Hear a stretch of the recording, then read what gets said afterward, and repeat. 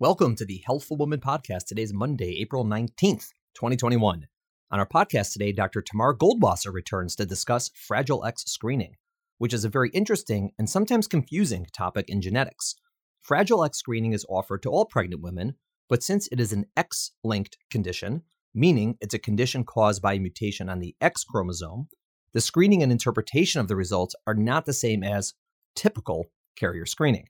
Either way, it's an interesting topic, and Tamar is our local expert in explaining complicated genetic concepts to regular folk like you and me.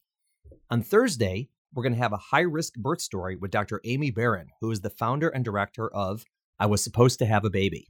Remember, if you've not yet checked out high-risk birth stories, definitely take a listen.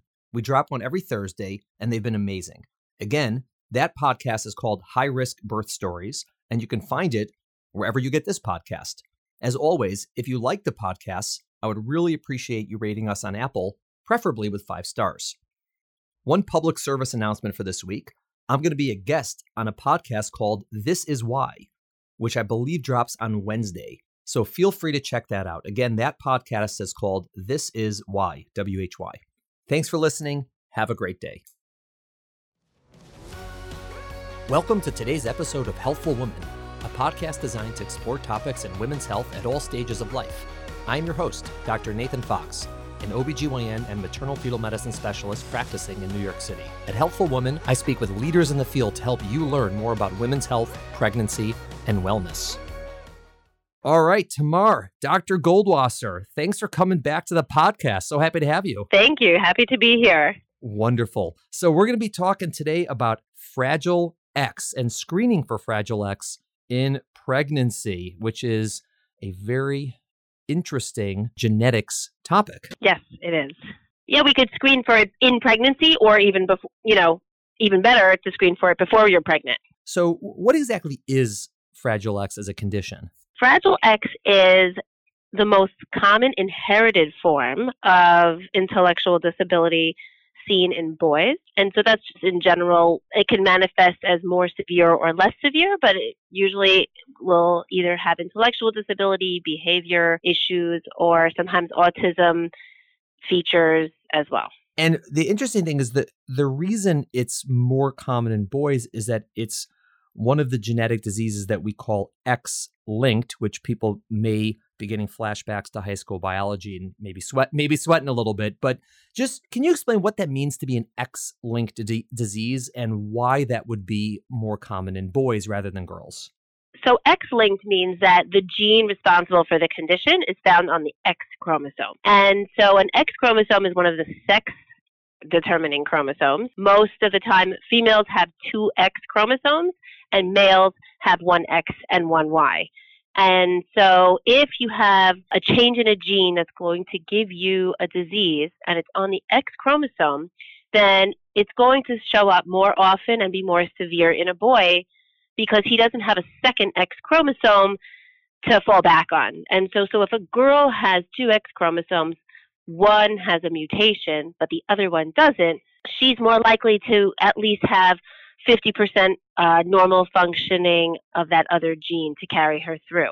Whereas a boy has nothing else to fall back on. Every cell in his body is going to have just 1 X chromosome with that one mutation, and so you'll see the manifestation either more severely or at all. Sometimes girls can just be carriers of an X-linked condition. Right. And before we sort of had the molecular genetics understanding of this was just known for certain conditions, and it was sort of mapped out on what we call a pedigree, where you see in a family that it only affects boys, and that it's passed from mother to son, and not from father to son. And so this is one of the things that they sort of worked out conceptually, but then figured it out molecularly later, like hemophilia, for example, is one of them. Right, exactly. So the royal family had hemophilia, and they were able to trace it back with a family tree or a family pedigree that showed, yes, that it was inherited through the mothers, and you saw it manifesting in their sons. And then even their daughters could have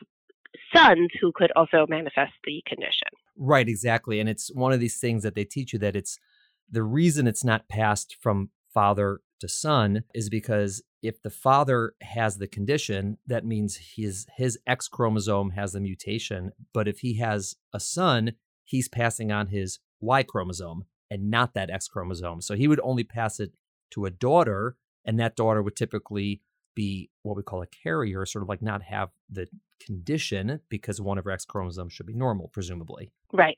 This is where you got to sort of really draw out those trees to figure it out. Sometimes, like, let's say color blindness, classically you see it in men, but it's because there's a gene on the X chromosome that is responsible for certain types of color blindness. So if a female inherits that mutation, then she might actually sometimes have some level of color blindness, but because she has another X chromosome that's functional, she may not have it as severely. There's also this really cool concept of X inactivation mosaicism, where females do have two X chromosomes, but in each individual cell of her body, she's only manifesting one of those X chromosomes. And so it can get really interesting with these X-linked conditions. Right, because sort of the first sort of level of thinking about it is conceptually, like when you're learning biology, is you say, okay, it's like a recessive condition, but it's on the X chromosome. But it's not really like that, because most recessive conditions where you need two copies of the gene to be abnormal, they don't have this inactivation, and most of the time carriers have no manifestations. But with the X ones, they can have some because those chromosomes act a little bit differently from the other 22 pairs of chromosomes. Yeah, interesting. And then for this particular condition for Fragile X, the gene in question, they call it the FMR1 gene. It's an unfortunate name because it stands for Fragile X mental retardation, which is sort of how they name these. So typically just called FMR1. And one of the really fascinating things I find about this is it's not actually a mutation as we think about mutations. Like, it's not a change in a base pair in the DNA. And can you explain exactly what's going on in this gene that makes it so fascinating? Yeah, it's very cool. The building blocks of DNA are made up of these base pairs made out of nucleotides. There are only 4 of them, and we could name them as A, C, G, and T for short. And in the FMR1 gene, there's a region where there are these multiple repeats of CGG, CGG, CGG. And you could have up until 45 of those repeats, and it would still be considered a normal version of the gene. But once the number of repeats gets higher, so when it gets up to 55, or it could go all the way up to 200, then you could be called either a pre-mutation carrier, or you could have the full mutation causing Fragile X. So those repeats exist, and in people who are not even carriers, they have these certain number of repeats. It could be 30 repeats, it could be 29 repeats. But once the number of repeats gets to be too many, that section becomes what's considered unstable. And it means that when you pass on that gene to your progeny or to your children, it's a little shaky, and that it's more likely to increase the number of repeats. It's almost loose, and the repeats increase. And so a mother can have 30 repeats, and as long as it's under 45, it's considered stable, and she can pass it on, and it's not going to increase.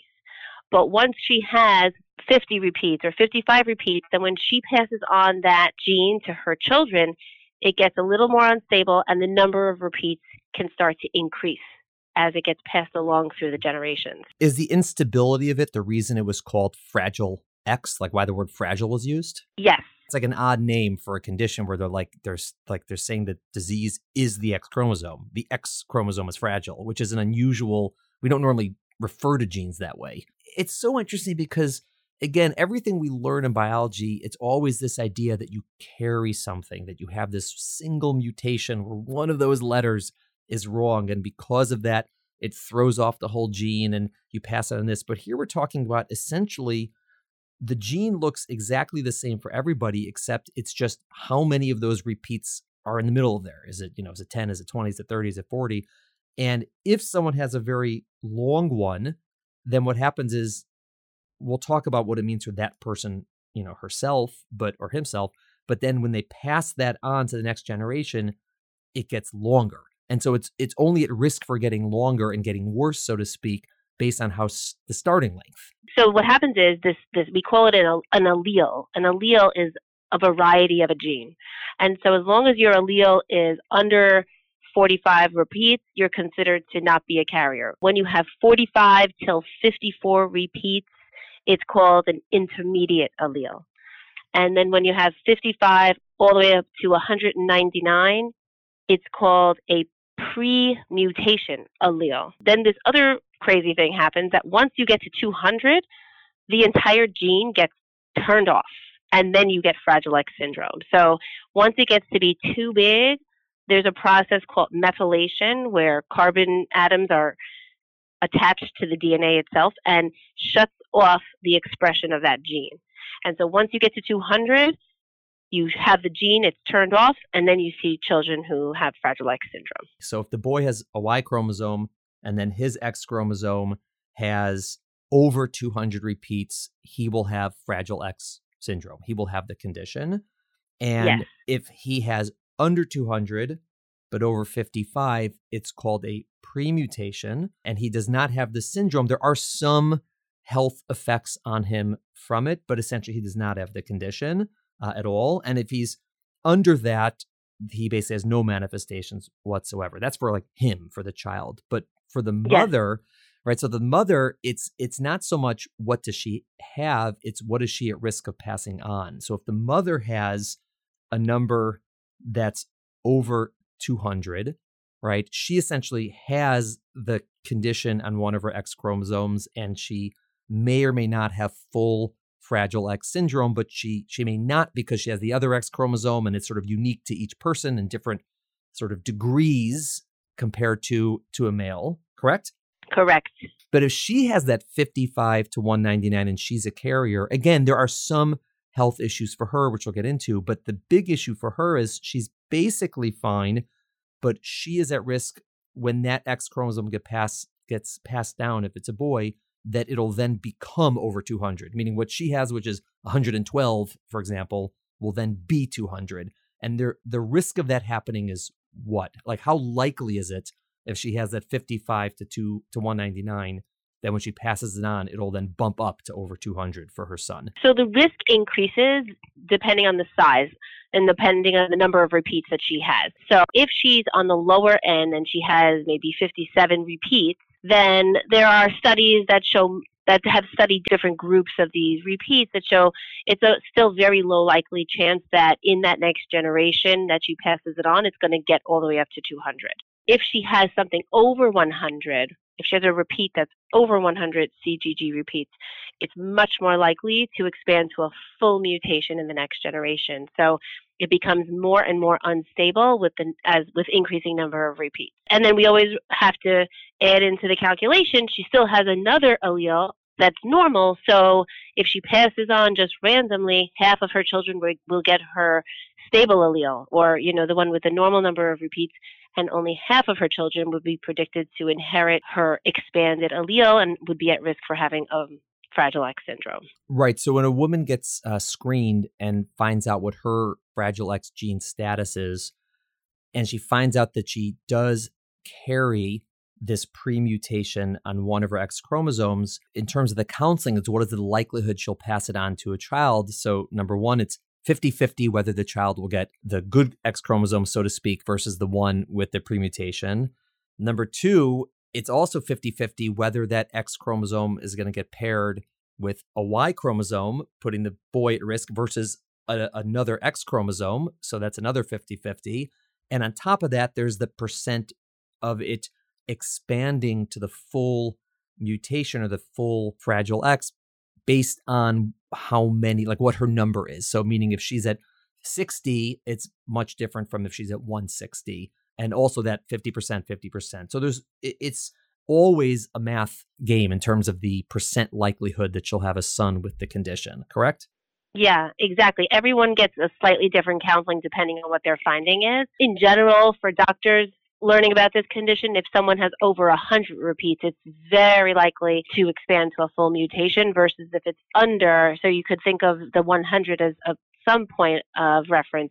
But again, there are tables that you can look up that will tell you. So there's like a list for repeats 55 to 60 and then 60 to 65. So there are differences. It's definitely a worse condition and more severe condition in boys, but there could be girls who have a severe Fragile X syndrome as well. So It's classically thought of as a syndrome of boys, but there are girls with Fragile X syndrome who have pretty severe difficulties and learning issues or behavioral issues that are classic for Fragile X. Right. But again, we're more worried when it's a boy. Right. And aren't there other factors regarding the gene that might help predict the likelihood of the condition in the children, in terms of like the methylation status? Like, there's other nuances that are there Yes. that affect it beyond just the number of repeats, correct? Yes. So, what happens is, for whatever reason that I don't understand, I'm not sure if it's been out there, but after you get to 200 repeats, then the whole gene gets methylated and it gets turned off.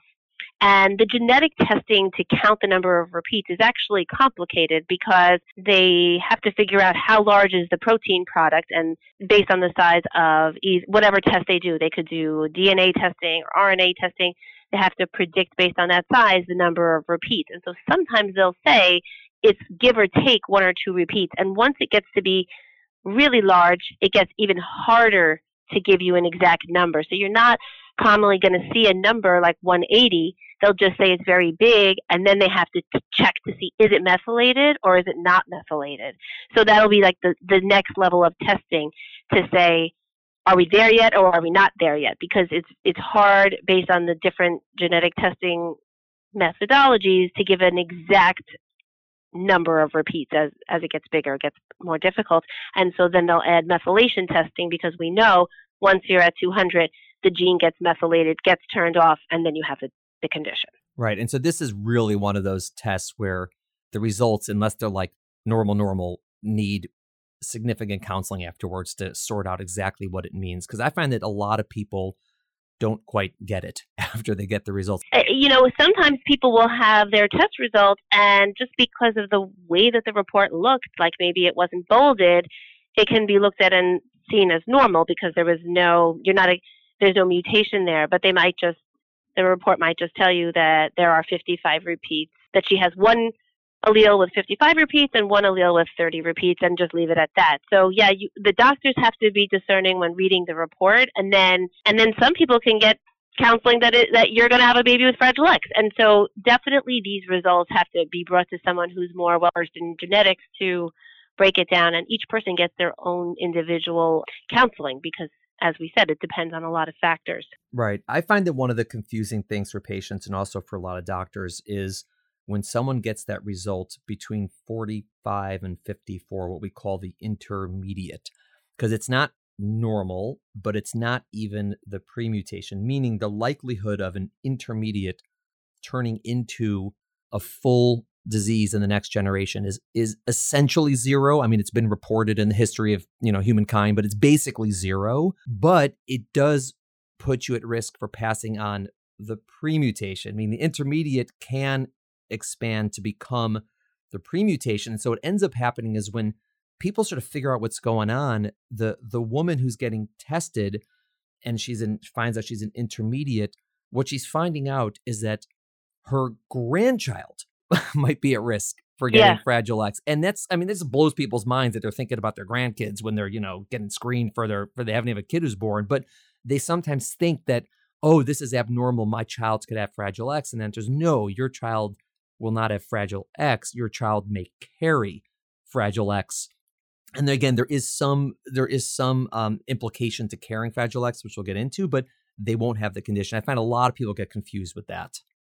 Yeah, definitely. And then it's all about counseling, and we're living in the age of, I feel like the doctors, we have to explain what medicine and what treatments are available, and then different people take this information differently. But most couples, once they learn, okay, if I have an intermediate allele, I have 44 repeats, then the chances are maybe I'll have a child who has a small premutation, in the 50s. It might expand. And then we do end up talking to people about, well, patients who have a premutation do have some risk for other manifestations when they're grown-ups, not Fragile X at all, but we can talk about the other manifestations that premutation carriers have. Sure, let's do it now. Women with a premutation, about 20% of those women are at risk for premature ovarian insufficiency. And in English, that's just basically premature menopause, where the ovaries stop ovulating and stop, giving you that cycle, and you lose your fertility a lot sooner than than your average cohort. So people can learn this, and let's say they come to start having children at age 35, they may discover that they actually are not producing a lot of follicles and they have a low fertility. So that's one condition that's definitely well understood and documented in terms of pre-mutation carriers. And then in men and women, there's a risk for developing something that can look like Parkinson's disease if you have a pre-mutation carrier. So it's called Fragile X tremor ataxia syndrome. And that shows up, again, also you could think about 20% more often in men than women, can develop a tremor and sometimes psychiatric disorders that usually comes on in your 60s or later. And so those are two conditions that we know about. They're not something that people really want to start thinking about when they're like 10 weeks pregnant. Like, will my child potentially be at risk to develop this when they're in their 60s? So the conversation can get pretty complicated. And also when people do general carrier screening, like let's say a couple is getting married and before they go to have children, they do carrier screening, they're out there not to look for a diagnosis in themselves or to find out that in the future they're at risk for this or that. They're looking to see, am I a carrier for something that may affect my child if my partner and I are both carriers? But in this instance, with Fragile X testing, you might learn, if you're a woman, that you're at risk for early menopause, or you might learn that you might be at risk for something that could look like Parkinson's disease in your 60s. And at this point, there's no pill that you would be able to take to, let's say, prevent that from happening. So it's a hard piece of information to hear about when you're thinking about having children. Right. So, and some women learn that they're carriers, again, just sort of on the screen. It comes up to like, hey, who knew? How about that? And others find out when they're actually trying to have children and they're having fertility issues. And then they go for a workup, why am I having a problem getting pregnant? And then ultimately it's found out, well, your follicle count is low, your ovaries aren't functioning the way they should. You're like, wait, but I'm like 32. And they find out that this is the reason. And so it does add a layer of complexity, and it's something people should know about. And, when they screen, like you said, the counseling. And I find another fascinating issue is this is one of the few conditions we check for in a carrier screen where it usually doesn't matter at all what the father's status is. Meaning typically on a carrier screen, sort of the tenet is, and we had a whole podcast on this, like if the mother's a carrier and the father's a carrier, then there's a 1 in 4 chance of the child having the condition, the Punnett square and everything. But for this, it really doesn't matter what the father is, because it's not about his X chromosome or his Y chromosome. It's really just if the mother is a carrier. Now, yes, if the father is a carrier, as we said before, his daughters can become carriers, but it's not typically part of the screen to see what his Fragile X status is. It's really just the mother's. Right. It's very interesting because if couples compare their carrier screening test results, they'll see that she was tested for one more condition than he was, because on males, it's not included on the carrier screen. Another fascinating thing is that the X chromosome allele, the FMR1 allele, is only known to expand when it's passed on from a mother. Right. When it's passed on from a father, it stays stable and the number doesn't increase. It does not expand in sperm for some reason. So that's the reason it's not offered for carrier screening, but men could get tested if either the condition is suspected in a boy, they could be tested, but also if someone has a sibling and they want to know in terms of their daughter's risks to be carriers, men can be tested, but it's not included on your routine carrier screening for men. Right. What typically happens is, a woman comes in either ideally prior to pregnancy, or early pregnancy, and we say, okay, we're going to check you for, your genetic carrier screen.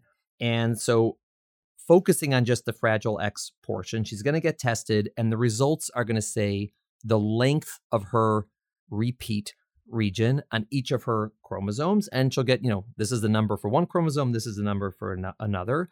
And most people will get back normal results, and they're not at risk of having a baby with Fragile X, right? That's just sort of like typical. Right. And then there are some people who will get back this intermediate where, again, they're okay, their children should be okay, but there is that conversation about there's a potential for their children carrying Fragile X, which might have some implications in adulthood for them and for their own reproduction. And that's sort of the hard one to do. Okay. And the next level is they'll find out, oh, I'm actually a carrier. And I have a certain number of repeats. And then that's when you need significant genetic counseling and say, okay, what does this mean? How many numbers? What is the chance I'll have a child? What do I do? If I'm not pregnant yet, do I want to do IVF and then PG, pre-implantation genetic testing to, to either only select girls or to make sure if it's a boy, it doesn't have the expanded. Is that possible for PGT? For this? Like, let's say you have a pre-mutation, so it's anywhere from 55 to 200 repeats. You can first have a discussion with someone and find out, well, what are my actual chances of having a baby with the full Fragile X syndrome? And if you decide you want to try and see if you could avoid this altogether, you can go have IVF, create embryos in a lab, and test each embryo. And yes, the lab can tell you if the allele that was inherited was the one that carries her expanded allele. So basically, again, because that testing is really tough to count the exact number of copies, they will tell you this is the one. Like this, you passed on your FMR1 gene that does have that expansion, and then if that's what's identified, they can test for.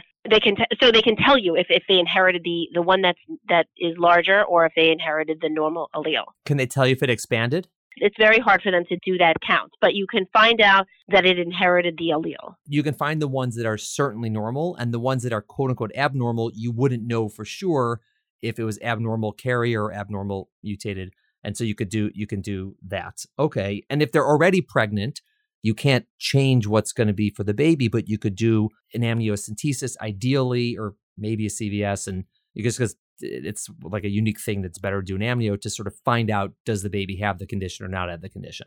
Exactly, because methylation is a process that doesn't happen at conception. It happens a little bit later. And so we want to be sure that the methylation process has happened and we're detecting it. So that's why classically we would do an amnio to check if it's a very high risk.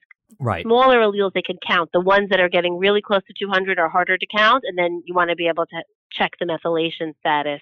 So you can have an amnio, and we can tell you, okay, this is a boy, 46XY are the chromosomes, and they looked at the FMR1 gene, and it is methylated. And so this is a boy predicted to have Fragile X syndrome. And I imagine that rarely, but ever so rarely, there's probably someone who gets screened for Fragile X and finds out that they actually have a full mutation on one of their X chromosomes, and they're just one of the people who had very minimal manifestations of it.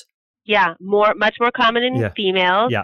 And we don't know, right? Like we just don't even know how many women are out there living their life, doing their thing, and they actually have Fragile X. They have a full mutation. One of their alleles is completely turned off and not working, but again, probably because of the X inactivation process, some women in lots of X-linked conditions can have no manifestations because it could be that the X chromosome that has the Fragile X mutation or that has a full expansion was preferentially turned off in most of the cells in her body, and so she's actually manifesting or only expressing her normal X chromosome. And so, yeah, it's actually common, and we don't know the number of women who are undiagnosed.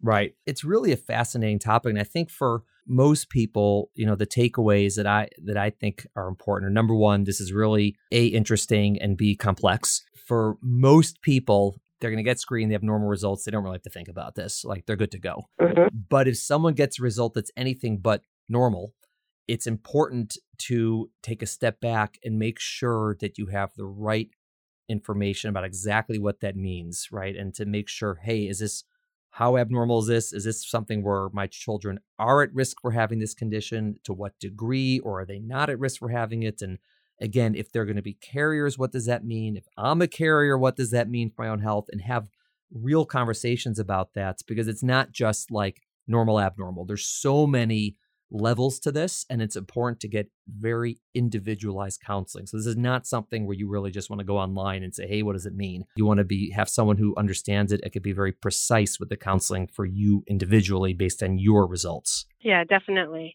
And, once you get tested, these results don't change, because if you're born with a certain number of copies, that's what it is for the rest of your life. And some women might actually use this information to make certain life decisions. So you might learn that you have a Fragile X premutation, and you might decide, I'm not going to defer trying to have my first baby for the next 5 years, I might actually just check in with my OBGYN and see where my fertility status is right now, because there's an option for women who have a Fragile X premutation, which they may just pursue something called egg freezing so that they at least have a backup in case they do lose their fertility, because most premutation carriers don't actually end up with premature ovarian insufficiency. There's a lot of utility there in terms of the testing, but yes, phone a friend and pursue people who feel comfortable talking about Fragile X, which could also be in the pediatric world as well. Right. In the pediatric world, that's certainly for children who have the condition for Fragile X. But in terms of like interpreting your carrier results, I would probably either start with your OBGYN, whoever sent the test, but obviously a genetic counselor or someone like you, a medical geneticist. But certainly you want it to be someone who can give you personalized, individualized counseling based on all of the relevant factors, because there's a lot. It's not just, A or B. There's a lot of options. Definitely. Tamar, Fragile X. Did it. Fragile X. Thank you so much. And we'll speak again. Take care. Bye-bye. Thank you for listening to the Healthful Woman podcast. To learn more about our podcast, please visit our website at www.healthfulwoman.com. That's HEALTHFULWOMAN.com. If you have any questions about this podcast or any other topic you would like us to address, please feel free to email us at hw@healthfulwoman.com. Have a great day. The information discussed in Healthful Woman is intended for educational uses only and does not replace medical care from your physician. Healthful Woman is meant to expand your knowledge of women's health and does not replace ongoing care from your regular physician or gynecologist. We encourage you to speak with your doctor about specific diagnoses and treatment options for an effective treatment plan.